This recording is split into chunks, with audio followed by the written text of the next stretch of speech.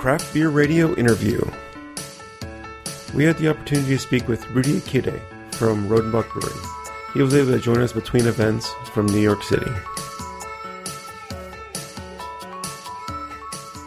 Welcome to the show, Rudy. It's great to talk to you. Why don't you start telling us about Rodenbach? Tell us what you think Rodenbach means. What Rodenbach means? Yeah, okay, that's a good question. Rodenbach is the symbol of the red-brown sour ales of Flanders. So they always have made this type and this style of beer. And it's in origin it's a very old beer style, a beer style that goes back in time before people knew to work with the healthy work of hops. So how would you describe the style, the Flanders Red style? Flanders Red sour style is in fact the perfect evolution on lambic beers, on spontaneous fermented beers. So it all started by spontaneous fermentation, but spontaneous fermentation was the first way to ferment your beers, but with a lot of disadvantages in the way that they only could make their lambic beers during winter time, but people drank the whole year-round beer, so there was a problem because they need too much storage capacity for the summer by making the winter beer. Second problem was that they are doing fermentation and maturation on the same vat, so they must top up their vats. Third reason is that spontaneous fermented beers are sensitive to wort infections. Wort infections can give you a headache. But they're all problems by making spontaneous fermented beers, and that's my opinion, that they have made mixed fermented beers. And what does that mean? So if once you have made a good spontaneous fermented beer during winter time, you have a yeast culture in that beer, in that lambic, and if you recover the yeast culture, you can ferment a young beer. But the shelf life of such a beer is very young. It's very short because there are lactic bacteria inside. So to give it a longer shelf life, they stored a part of the beer on wood for quite a long time in the standing up vat, so that they created a sour beer. And afterwards, a sour beer with a lot of flavor and taste. And afterwards, you blend the sour beer together with the young fermented beer to reduce the pH in the blend. And once you reduce your pH back to 3.5, then your beer will be preserved by acidity. And once also you have an acid beer, then such a beer don't accept any bitterness. So if we use hops in our fall, it's always under taste profile. Okay. When you talk about young beer, is that beer that... What is young beer? That yes. We make a brew, we make a wort in the brew house, and we ferment that with a purified mixed yeast strain culture. So we ferment our wort with a yeast strain that is typical for our brewery and was coming in origin from a spontaneous fermented beer. You can compare that with an English malt. Okay. And then is it fermented in like stainless steel unit tanks, or is it in wood at that time when it's fermenting? Oh, and now, in the past it was in copper tanks, and now it is in stainless steel tanks. Okay. The same way as they ferment now the grape juice to make wine. Most of the grape juice are also fermented in concrete or in stainless steel tanks. So you mentioned that lambics were only available in winter time. What made the Flemish sours be able to be available year round? Okay, they need a storage capacity, and therefore they created Geuze. What is Geuze? That is a blend between different lambics of different ages, of different years, and they put it in a bottle, and they re-ferment the beer in the bottle, and then they created Geuze. And then they can drink the Geuze also during summertime. Rodenbach, the brewery, is almost 200 years old. They were founded in 1821. No, it's older. It's older. Oh. the Rodenbach family owns the brewery. Took the brewery over in 1821. Okay. But before there was an older brewery, and it was that in that brewery that they've made also then the procedure of mixed fermentation. How do you think the beer of back then would compare to the beer you're brewing today? The secret of our product is the pH level on which we blend our beers. So this is universal. It must be a similar product as what we are doing today. It must have been a similar product as of what we are doing today. When Rodenbach and the precursor brewery, when they were doing the cultured beers, as you were saying, were there many breweries doing those kinds of beers at that time? Yes, there were a lot of breweries who make such a style. Okay. Also in Roeselare, but the differentiation was coming by the First World War, because at that time all the Germans had stolen all the copper from the breweries. And to avoid that, the Rodenbach family had paid a lot of money to the Germans to keep the copper inside, to keep the wood inside. And so they could go further with this style of beer. And this is the main reason why we are nearly the last of the Mohicans who is making this style of beer. And on this scale, because our scale is much more bigger than competitors who try to imitate our beers. Rodenbach, is it available all throughout the United States? Normally, yes. We have an importer, Lattice, who is doing the distribution, or who is doing the import, and in every state they have a distributor. So normally you can find it back in home markets and in the on-trade, in the pubs. So obviously Rodenbach would be available in Belgium. Is it available throughout Europe as well? Like, how widely does the Rodenbach brand reach? Our main market is Belgium, and certainly at the coast side. But we sell also our beers in France, in the Netherlands, in Scandinavia, even in Spain. Okay. But the American market is a very important market for us. Gotcha.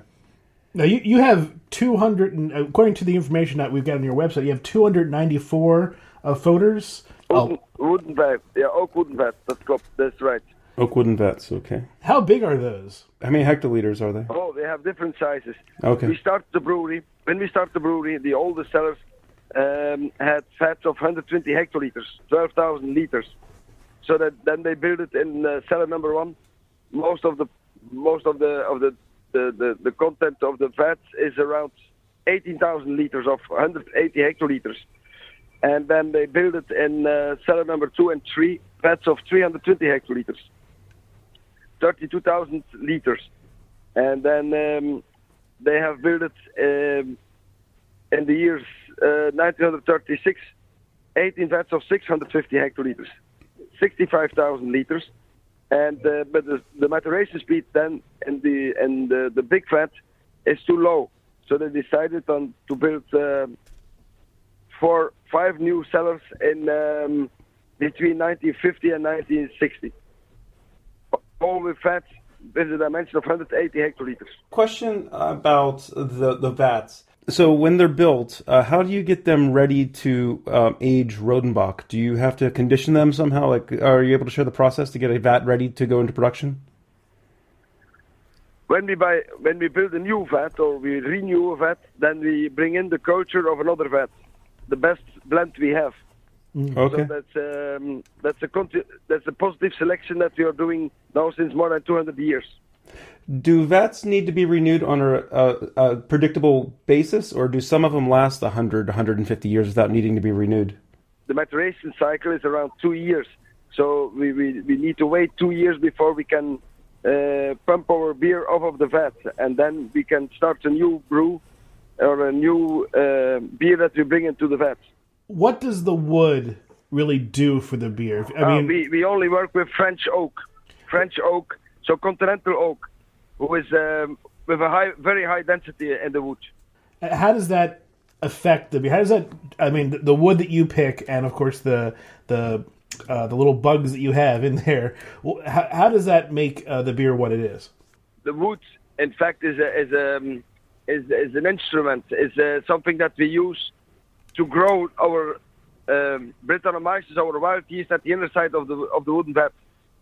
So we don't have so much wood flavor in our beers.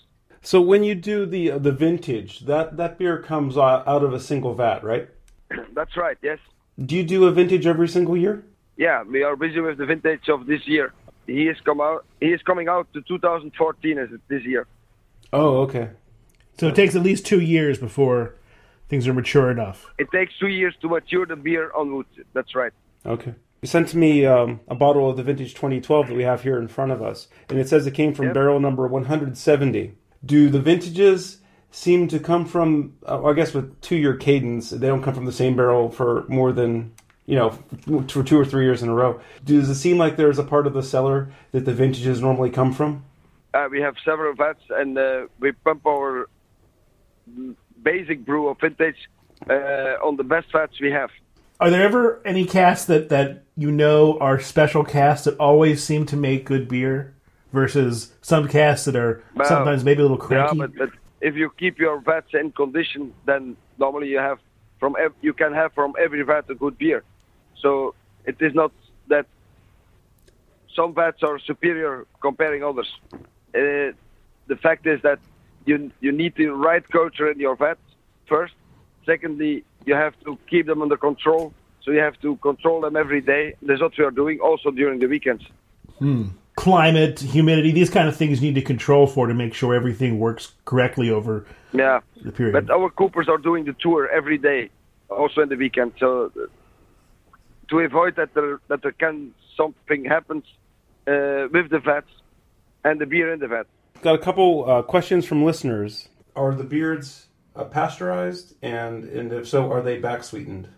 At the end of the process, when we make the beer ready to ship, we do a flush pasteurizing as low as possible, because we don't want to share the culture we have in our vats with anyone else.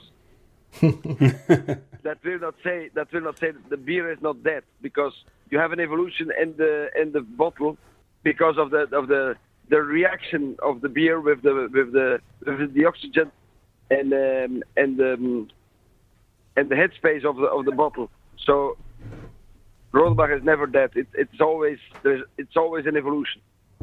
But you're very protective of your yeast. We protect our yeast to keep it in the brewery. Makes sense when you make a product like Rodenbach. Busy with that for 200 years, and if anyone else can pick that up and start also such a culture like we are doing, what I am doing, this is not honest. It's the same situation as some microbrewers pitch their beers with the yeast that were used for re-fermenting the Trappist beers, but the monks use another yeast to ferment their beers in the bottle, comparing their main fermentation. So they also will not share their yeast with anyone else. Oh, sure. I know, it certainly makes sense. I have a question from listener Tom.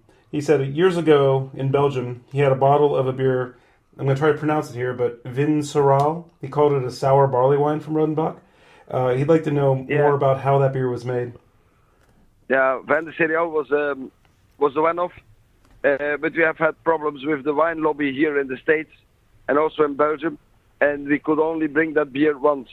Van de Cereal was a high ABV beer, matured for 2 years on wood. We did it in 2004, and it had the taste of a beer sherry. Speaking of other beers, one of the big things that people are excited about is Alexander is coming back, which hasn't been brewed since 1999. Yep.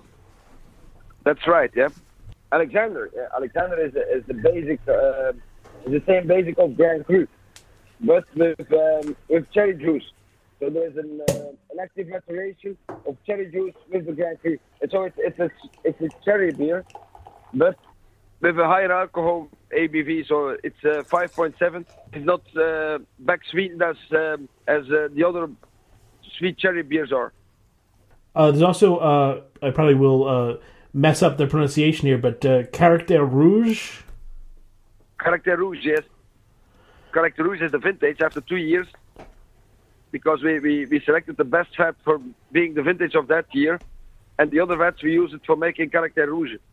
So after 2 years, we bring the beer back to a stainless steel tank, and there we add sour cherries, raspberries, and cranberries.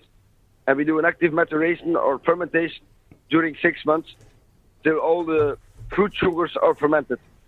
And then we filter the beer, and that is Caractère Rouge.